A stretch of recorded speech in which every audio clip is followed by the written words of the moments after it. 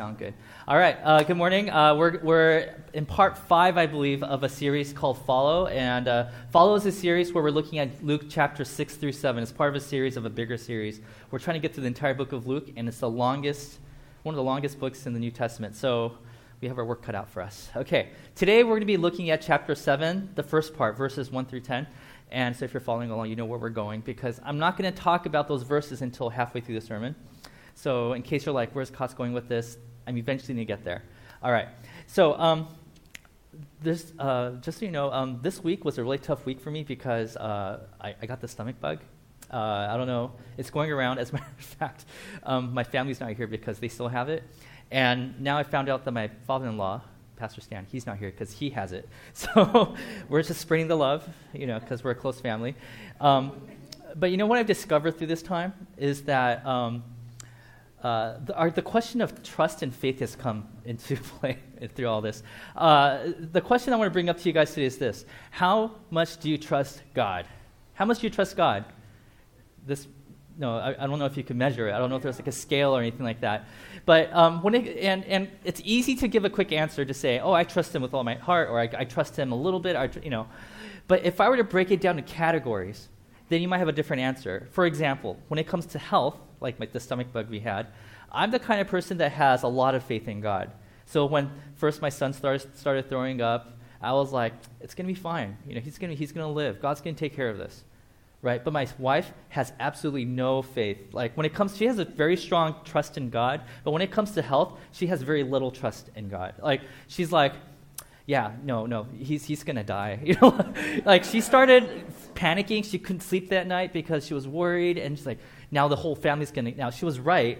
The whole family did eventually get it. But, the whole family was like, we're going to be fine. And she was really panicking. She took time off work because she didn't know what to do. And, but that's the thing is, she has very little faith when it comes to health. But when it comes to finances, she has the biggest faith that I've ever seen. She's like, Kotz, everything's going to be fine. God's going to take care of our finances. I'm not there. Right now, my wife and I were looking for a home, our first home. And when it comes to that, I'm like, we got to buy soon because the prices of the homes are going up so high. We're not going to be able to afford anything. She's like, God's He's going to find a home for us. We're going to be fine. So when it comes to health, I have like a big amount of faith. But when it comes to finances and buying big, really expensive things, I have very little faith. Whereas like my wife, we're opposites in that case. But in some people, you have a lot of faith in health, you have a lot of faith in finances, but you really don't have that much trust in God when it comes to relationships. You're like, I'm going to be single forever, right? But there's some people who have a lot of faith in that area. I'm confident God's going to bring somebody into my life. Yeah, I know. Or you already know who it is. You're like, no, yeah, we're going to get married. And that other person's kind of freaked out because you're like, what? but everybody, so when I ask you the question, how much do you trust God? It's easy to give a general answer, but when you break it down to certain categories, you realize that it's actually different for different things. But in the examples that I gave, you notice one thing, which is the word for trust, I've interchanged it with the word faith. In other words, how much faith do you have in God?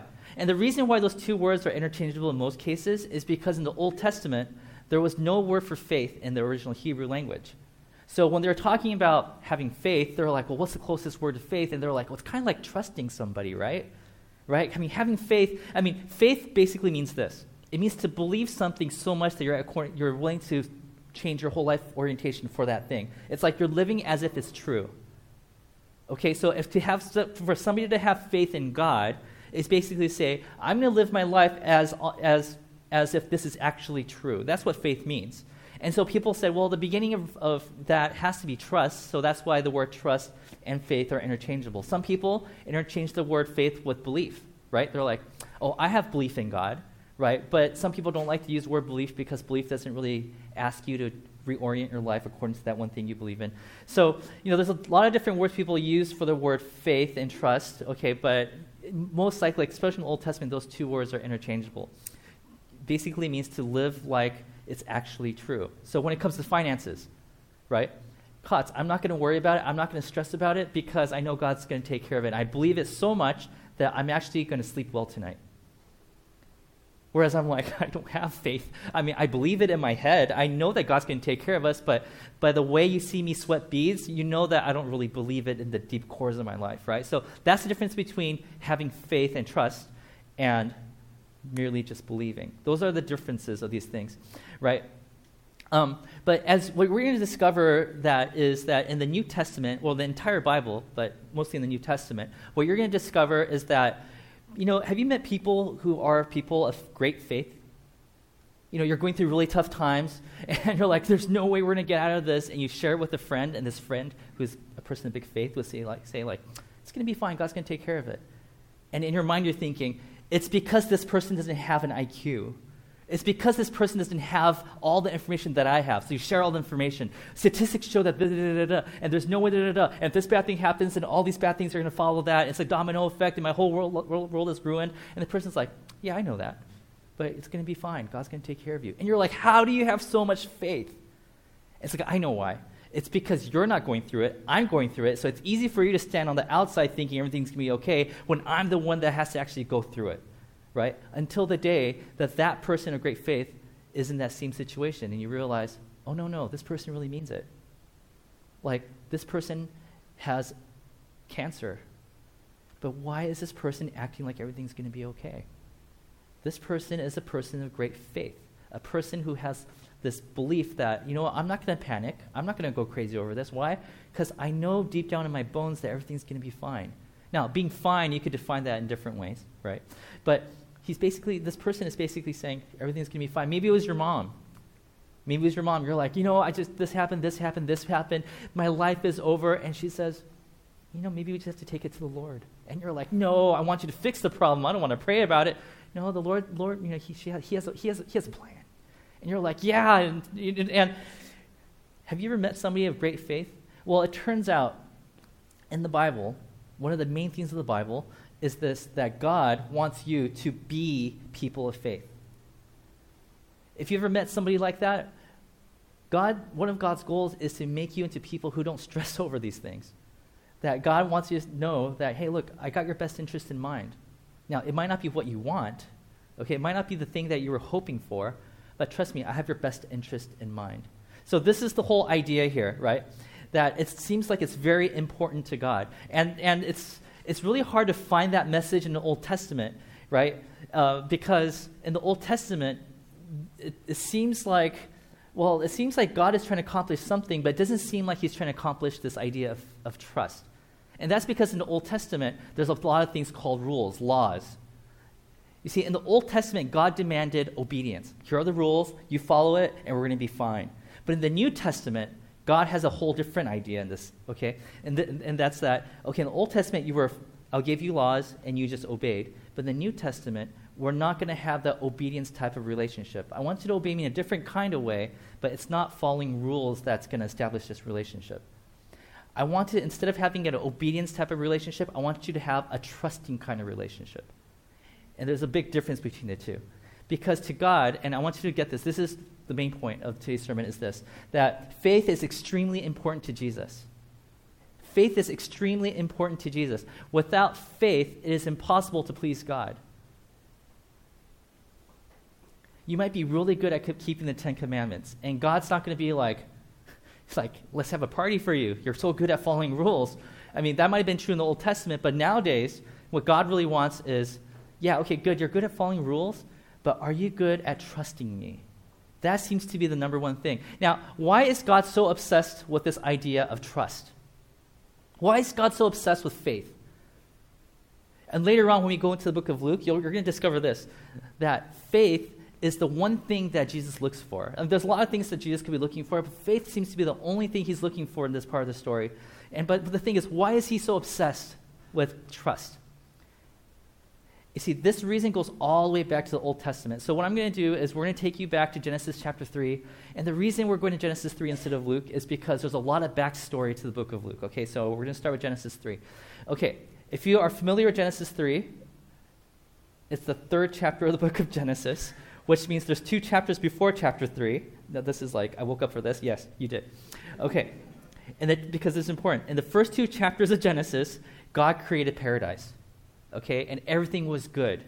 and now we go to when that starts to fall apart. That's Genesis 3. Okay, so let's take a look. You guys are familiar with this story. Pay attention to the details. Now the serpent was more crafty than any of the wild animals that the Lord God had made. He said to the woman, "Did God really say you must not eat from any tree in the garden?" Now, if you were the serpent and you want to get at God, you're like, "Oh, I hate God. What should I do? Oh, wait, he's almighty. He's powerful. I can't do anything to him. Oh, what should I do? Oh, I know. How about I attack the very thing that he thinks is most important to him?" Because that's not almighty, right? So he starts to attack this relationship that humanity had with God, and the way he does it is like this 3-step thing. Okay, so let's take a look at the first step. When he says, "Did God really say?" what is he really doing here? What he's doing is he questions the woman's recollection. "Woman, did God really say that? Are you sure? Are you sure he said that? Because I remember a little differently." It's like, okay, well, let's see how the woman responds to this. The woman said to the serpent, "We may eat fruit from the tree in the garden," which God didn't really say that, "but God did say, you must not eat fruit from the tree that is in the middle of the garden, and you must not touch it, or you will die," which God didn't say, the touch part. That's a whole different story. We'll talk about that in some other sermon, okay? And then the serpent's like, "Oh, perfect. You're falling right into my trap." This is what he says next.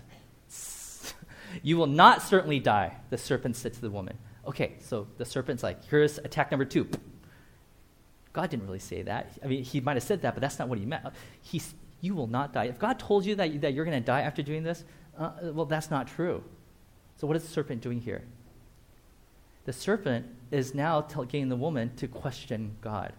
It's like, yeah, we're gonna doubt God now. We're gonna like, "Hey, God, Eve, I don't know if you know this, but I think God is not that trustworthy." Like, "Oh, really? Yeah. Right? Oh, okay. Well, let's see what the serpent does next." Okay, here we go. "For God knows that when you eat from it, your eyes will be opened, and you will be like God, knowing good and evil." So now there's this thing that he's like, yeah, as a matter of fact, if you eat of this fruit, okay, it's going to open your eyes, and you're going to be just like God. Now, this is really interesting, because at this point, the woman looks at the whole situation and realizes, wait a minute, that's right, God is God, and we are not. You mean if I eat this, I could be up there with him? I could be at the top of the pyramid? I could be that? Really? Maybe God told us not to eat of this so that he could claim that position all for himself. I know what he's doing. He's holding out on us. So what is the serpent doing here? He's questioning God's intention.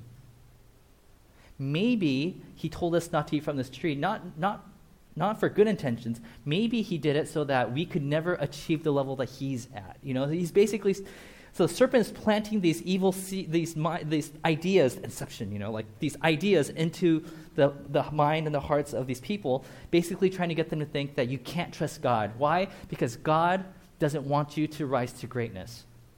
The very first sin in the Bible is basically humanity looking at God thinking, he's holding out on us. We can't trust him. In other words, the original breakup of humanity, between humanity and God, was over a lack of trust. It was over a lack of trust. And so if Jesus comes to this earth to reverse that, to fix it, then the reconciliation of humanity and God, it has to be through trust, gaining trust, rebuilding trust, or like we like to call it faith, right? So if Jesus is like, something bad happened in Genesis 3, and through history we've been affected by it, what can we do to fix it? Then we always have to start from the place of, then maybe we need to start from a place of rebuilding that trust that was lost. And maybe we could start reversing the effects of it. Maybe that's what's going on. Yeah, that's what's going on. Then the people in the Old Testament are like, well, what about us? We've been following rules all along, and all of a sudden he changes his mind. And like, no. Sometimes rules are necessary to build up trust. Okay, in the same way that I'm teaching my son right now, a lot of rules, like you can't do that. You can't put crayon in your mouth, or that's my daughter actually. My son, who puts it up his nose. That's very different, right? Right? But it's like, you both can't do that, and that's a rule, okay? Why? Well, hopefully one day he'll grow up, when he's 18, when he finally stops doing that, right? He'll say like, oh, you mean this thing could be toxic? Oh, this is not good for me. Oh, this can make me sick. Oh, Dad, I trust you. Maybe that's what's going to happen, right? But we all have to start with rules at some point, and that's what humanity's been going through. In the Old Testament, God was giving us rules so that we could follow, so that's, so we could know what's right and wrong, so we understand what could destroy us and what could give us life. But then eventually he's like, we're past that now. Now we're at a place where we're going to say, okay, now it's about trust. Now it's about faith. Okay, so that's what's been going on in history. Okay, now we're going to move to Luke chapter 7. We're going to look at the first 10 verses. Okay, and the reason why this is such a great story is because in this story is about a man, and you're going to be surprised by who this man is. Well, I was surprised. I don't know if you will be, but I was surprised about this man, okay, who goes down in history, recorded history, as the only person who has amazed Jesus in a positive way. The reason I say in a positive way is because, you guys caught that, is because there's another part in the Bible where Jesus was amazed, but it was like for a bad reason. It's like, oh, I can't believe he did that. And it says Jesus was amazed, right? But this is the only part in recorded history that tells us when Jesus was amazed in a positive way, okay, about a person, about an individual, where he was like, whoa. I don't know how Jesus showed amazement, like, whoa. I don't know. But he was super amazed. He was like, oh, whoa, disciples, did you see that? Oh my goodness. I'm going to be telling this story from now on, like, I don't know what could actually amaze Jesus, but in this story that we're going to look at today is the one instance where Jesus is actually amazed by a person. So I'm like, I got to read about this. So I'm going to show this verse to you. We're going to start from verse 1 through 2. When Jesus had finished saying all this, he just gave a sermon in chapter 6, saying all this to the people who were listening. He entered Capernaum, which is like a city in the north near Sea of Galilee. There, a centurion's servant, whom his master valued highly, was sick and was about to die. Now, centurion, let me kind of pause and give you an idea of who centurions are. Centurions are leaders within the Roman Empire. They're called centurion because they oversaw 50 to 100 soldiers. So they're like a captain, or they're like they're a squad leader, if you want to put it that way, okay? Now, the way that the Jews saw these people was that they were evil. Now, I know this is going to sound kind of weird, but it's the equivalent of if the Nazis came into this land today and they took over our land, okay? And in order to make sure there's no uprising from the people, he placed his soldiers in our neighborhood, and they're marching up and down all the time. And the person in charge of those people who are marching up and down, that would be the centurion. So you don't like these people. If you're a Jewish person, which Jesus was and his disciples were, you don't like centurions, and you don't like the Roman soldiers because they're in your land. You don't like them, okay? So in this story, the centurion, wherever he lives in Capernaum, he has a servant. And that servant is sick, okay? Are we clear? Because I want you to know how much people hate these people. Okay. The centurion heard of Jesus and sent some elders of the Jews to him, asking him to come heal his servant. Now, this is interesting. Okay, so centurion, his servant is sick. Okay? Instead of him going out to talk to Jesus, saying, hey, Jesus, my servant's sick, he sends not just anybody. Who does he send? What does it say? Elders of the Jewish elders. These are religious rulers, respected people of the Jewish community, to go talk to Jesus. Now, you're thinking this, because this is what I thought. Maybe you're not thinking like me, but this is what I was thinking. Sorry, I had coffee today. Okay. This is what happened. This is what I think happened, okay? The centurion's like, hey, I heard Jesus is in town. I heard he does these magic tricks. He heals people. Oh, okay. Well then. And he goes to the local synagogue and says, hey, you, and he pulled out a knife or something. He's like, hey, if you don't go talk to Jesus on my behalf, I'm going to kill you. I thought that's what happened, right? Because, remember, that's the kind of relationship they had. But it turns out that's not what happened, because I read the next verse. This is what that says. When they came to Jesus, they pleaded earnestly with them, these elders, okay? This man deserves to have you do this, heal the servant. Why? Because he loves our nation and has built our synagogues. So Jesus went with it. Okay, this is what's going on. It's not like, hey, you better go or I'm going to burn down your synagogue and your home. It's not like that. These people are like, Mr. Centurion, we would love to go do this on your behalf. Why? Because we love you. Why? Because you built our synagogue where we like to worship. You love our country. Oh, thank you so much. Like, these people, like, this is one strange centurion. He has a relationship, a good relationship, with the people that the town he's occupying. Weird, I think, yeah. And so Jesus is intrigued by this, and he's like, okay, I'll see what this is all about. This is kind of strange. So he goes, and he's on his way to the centurion's house. But something else happens along the way.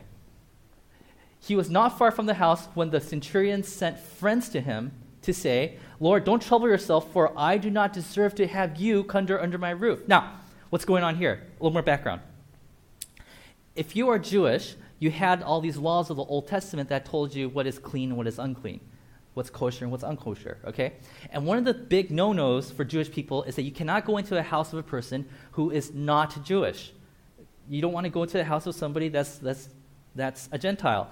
And so when Jesus is like, sure, I'll be right over, I'll go into your house, halfway there, the centurion's like, oh wait, Jesus is a Jewish rabbi.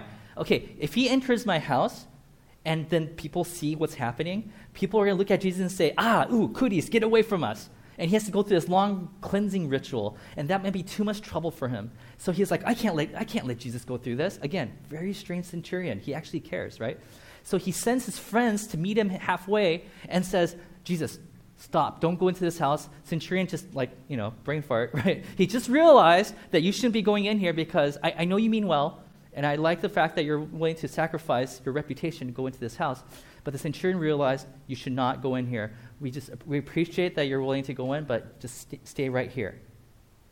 Okay, so really interesting stuff is happening here. Okay?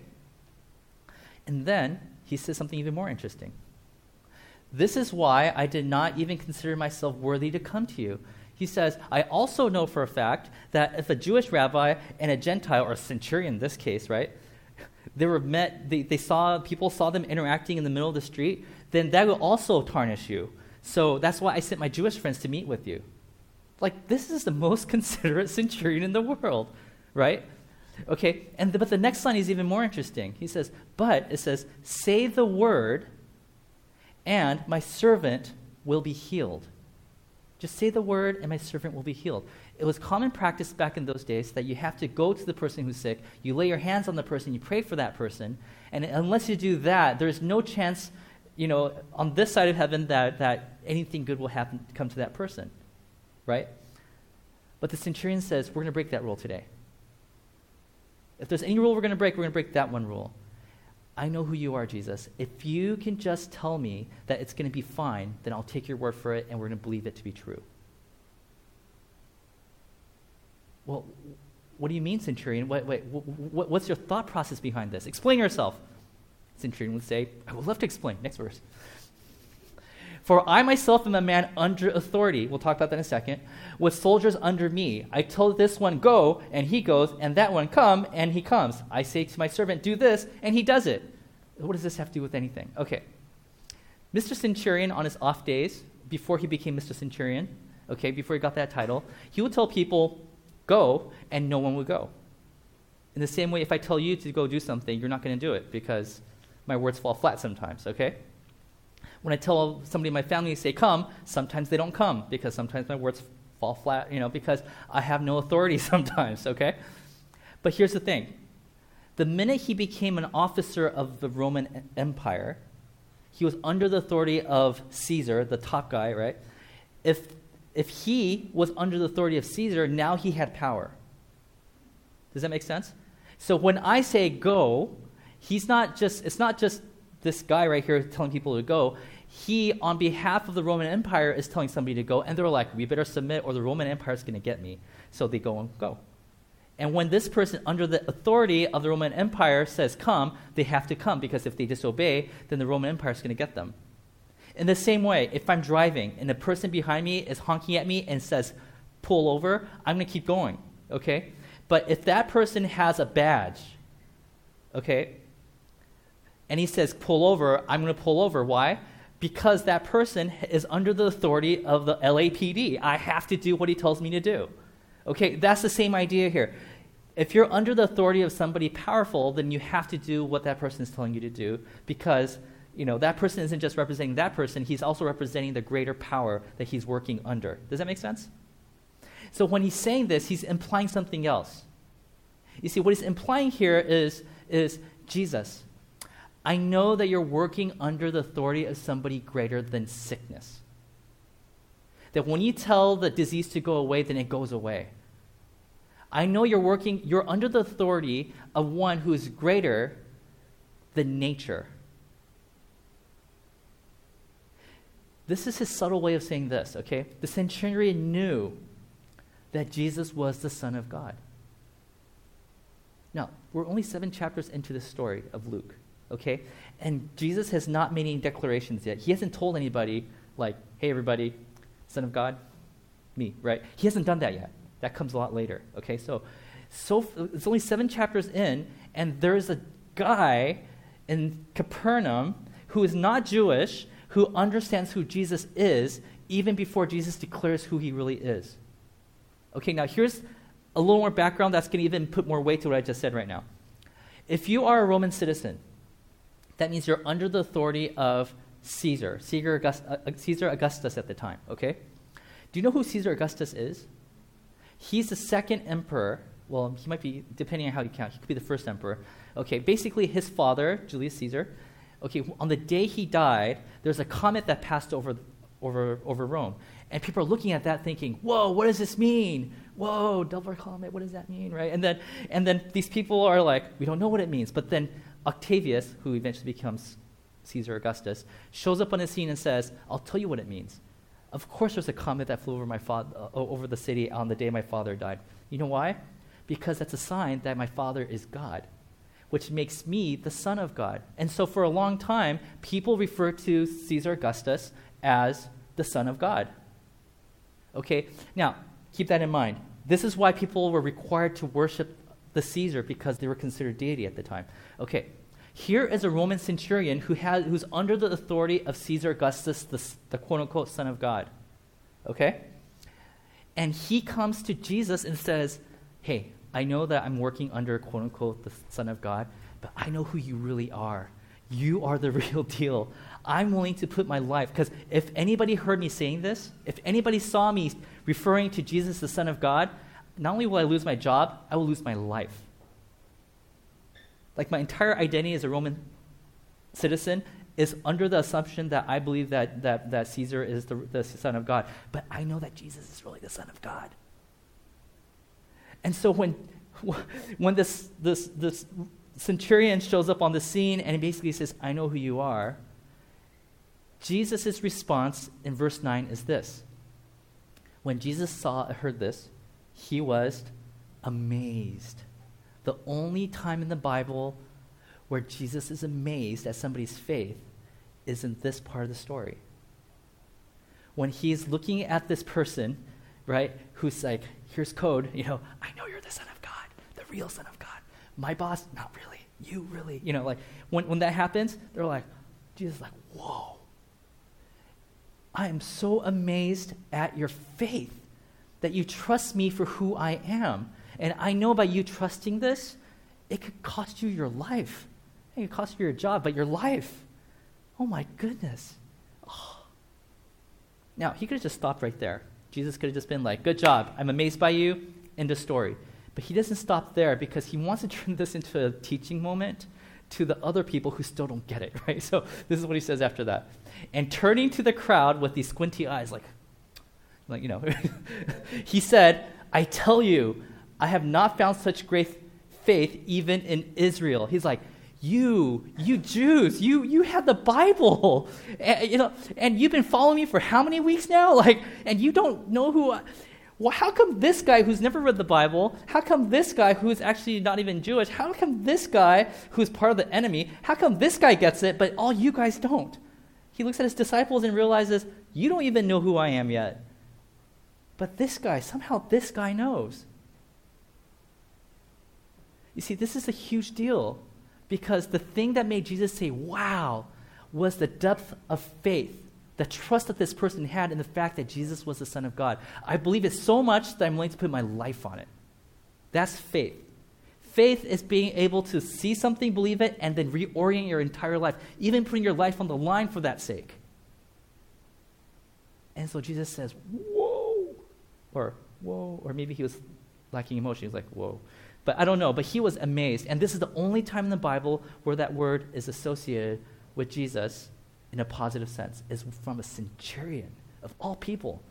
I'm sure Peter or John or some of the disciples would have been like, I want to be the guy that went down in history as the guy of faith. No. It was a centurion. Let's see how the story ends. Verse 10. Then the men who had been sent returned to the house and found the servant well. Now, a lot of commentators will point this out, and I'll make sure this is clear. The point of this story is not the miraculous healing. The point of this story is the great faith. I think a lot of times we read this and we're like, faith, great, yeah, but look at this, somebody got healed, right? The whole point of the story is not the healing, although that was like the icing on top. The main point of the story is the great faith of the centurion. He put everything on the line to believe who he believed Jesus to be. He had great trust in Jesus and who he said who he was. So now you're thinking, oh, I want to have faith like that. Oh, I wonder if my faith is this big or this small. I don't know. What can I do to grow my faith? Well, I'm glad you asked, because I have this short segment here called How Do We Grow in Our Faith? Now, what I'm about to talk about is not found in the Bible, so I want you to put that out there right now. Okay, this is an observation that was made 20 plus years ago by some other churches and some groups of people.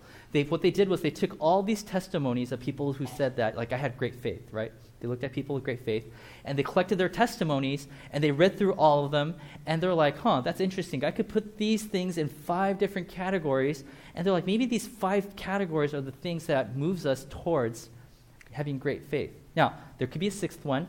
Okay, we're not saying that 5 is the only, or maybe you're like, hey, they overlap, there's only 4, that's fine, okay?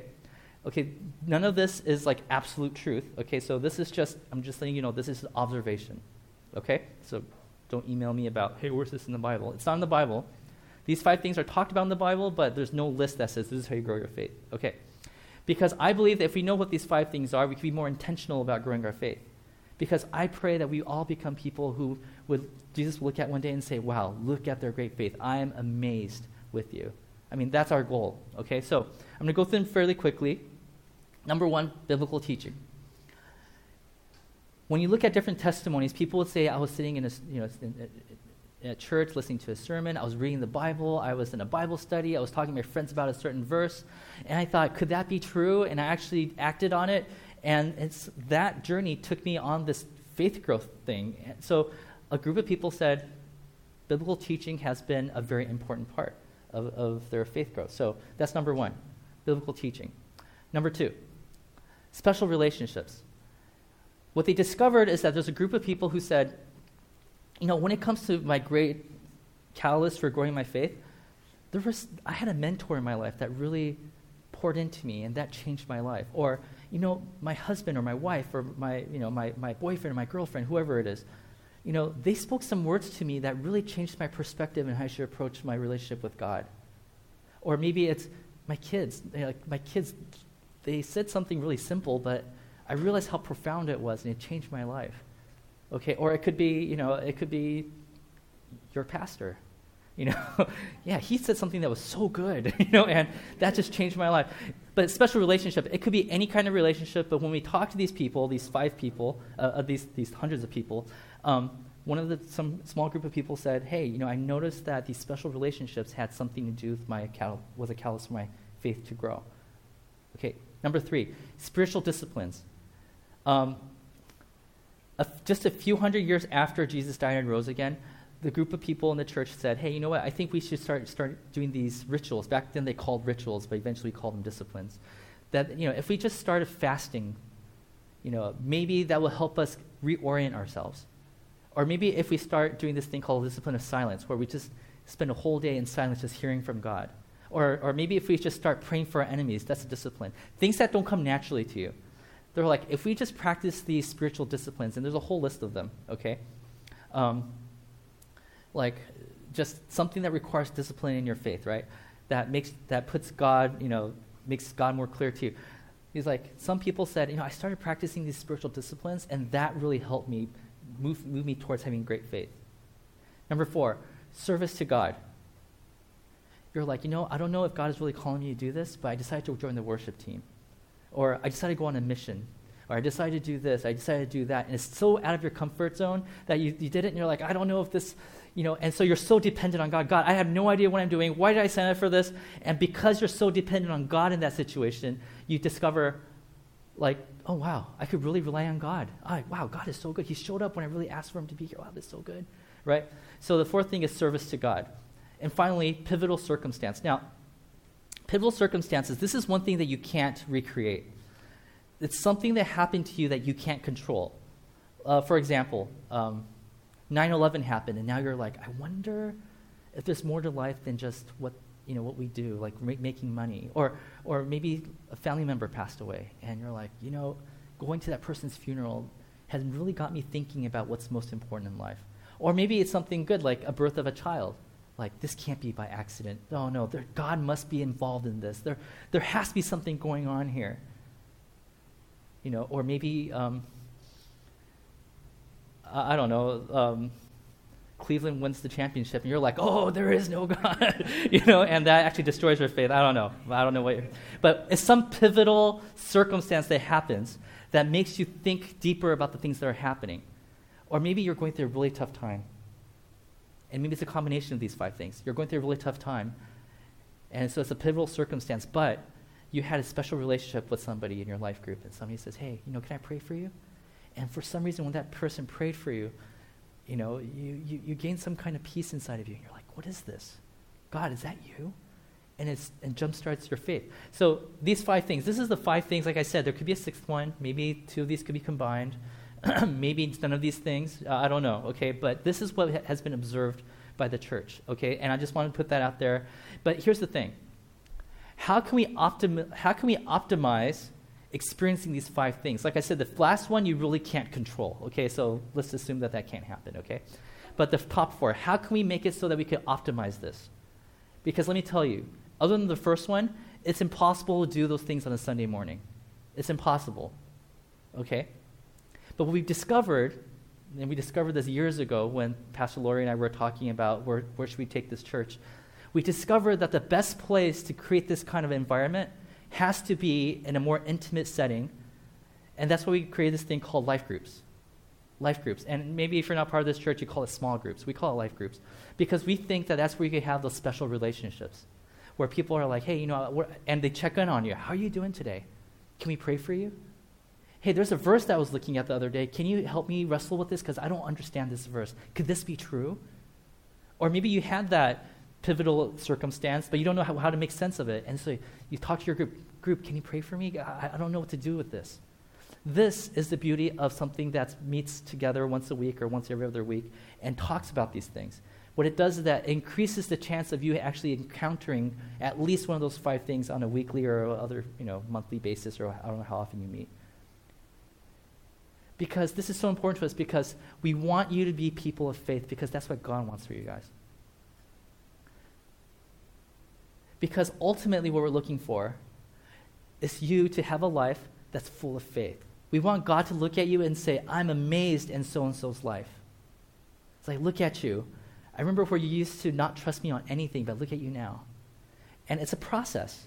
It's not like once you join a life group, everything's going to be fine. I've been part of a life group for 3 years, and I still sweat beads about finances, okay? And the same with my wife. She still has a hard time trusting God in health-related things, okay? But our goal is that we want to please God. Because there's a verse in the book of Hebrews, this is chapter 11, verse 6, very important verse. Without faith, it is impossible to please God. Without faith, it's impossible to please God. This is the thing that you need to have. You could be good at following the 10 Commandments. You could have memorized a lot of verses. 2 thumbs up for you because I can't do that. Okay? You could be good at a lot of things. You could be great at praying illnesses away. Great, that's good. Okay, we need that, okay? But if you don't have faith, God is not impressed by it. It says, without faith, it is impossible to please God because anyone who comes to him must believe that he exists and that he rewards those who earnestly seek him. These are the people who are like, give me more reasons to trust in you, God. I just want to seek you out. I want to know more about you. I want to have that relationship with you. What can I do to have that deeper relationship with you? I want to please you. Throughout the Bible, there's a theme that says you need to have this trusting relationship with God.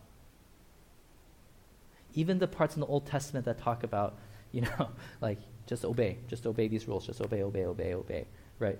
Was eventually pointing us to this one area that says, but that's going to lead you to a place where you could trust God. Trusting God is the most important thing that you could do. And everything else kind of hangs from that. Because Jesus will tell you to do some pretty crazy things. He says, I want you to love your enemies. And you're like, well, won't that put me in a place where people take advantage of me? He's like, yeah, I guess you're going to have to trust me. There's that word again, trust. Give to people, don't expect anything back. Well, doesn't that make me poor? Yeah. Well, I don't think I'm going to enjoy that life. Jesus says, well, I guess you're going to have to trust me. There it is again, trust. Everything that God wants you to do starts with the foundation of faith, of trust.